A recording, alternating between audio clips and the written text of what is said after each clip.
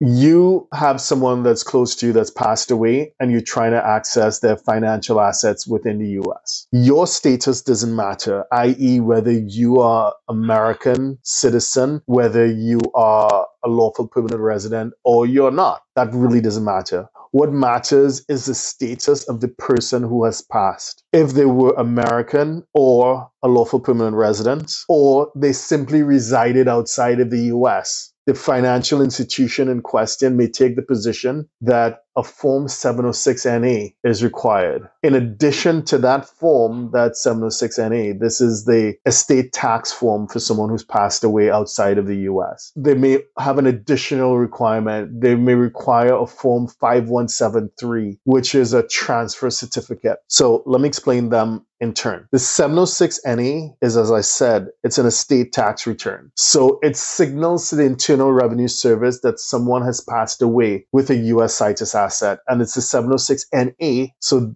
this person was not American. So this person, I know it sounds kind of counterintuitive because they may have been a US citizen or lawful permanent resident, but the point is, from the IRS's point of view, it happened outside of the US. This person passed while residing outside of the United States. And therefore the death certificate, etc., all the qualifying documents, the will, whatever it is from a non-US jurisdiction. So they've taken the position that this person was not domiciled in the US regardless of their immigration status. And therefore this 706NA is the form that's required. You fill that in and it calculates based on the value of the assets in the US that you're trying to access at that financial institution, presumably. It will calculate what the tax is due for that particular estate. That tax needs to be paid. It needs to be settled. Unfortunately, people ask, well, there's money in that account that I'm trying to access. Can I use the funds that are in the account to pay the taxes? Usually the answer is no, because the financial institution legally or from a policy perspective, they cannot allow you access to the financial account until the taxes have been settled. So that's the 706NA. Once that's filed, the taxes have been paid, the IRS will then issue the equivalent of a clearance certificate, something that says that, hey, the form has been processed and all taxes have been paid. So then after you have that signal from the Internal Revenue Service that everything is in order, the next step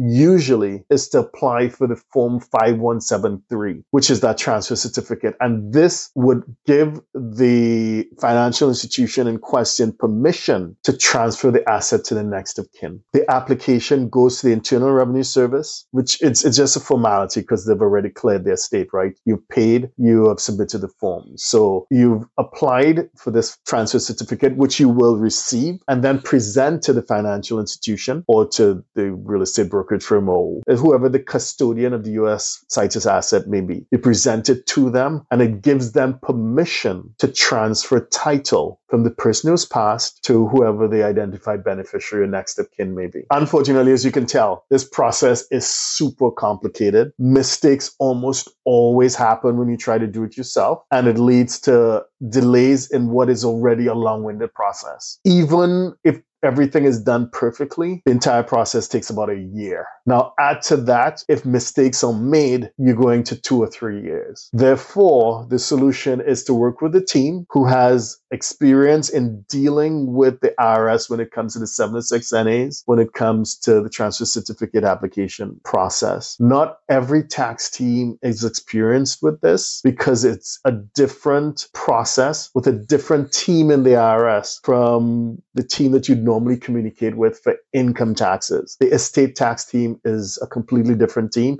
They have their own processes, they have their own phone numbers, they have their own email addresses, and they have their own protocols. So you'd want to make sure you work with a team who basically knows what they're doing. My name is Darren Joseph, HEJ.tax. If you want to talk to us about the process, or more importantly, if you would like us to manage this process for you, please just fill out the form below and we will respond to you within 24 hours.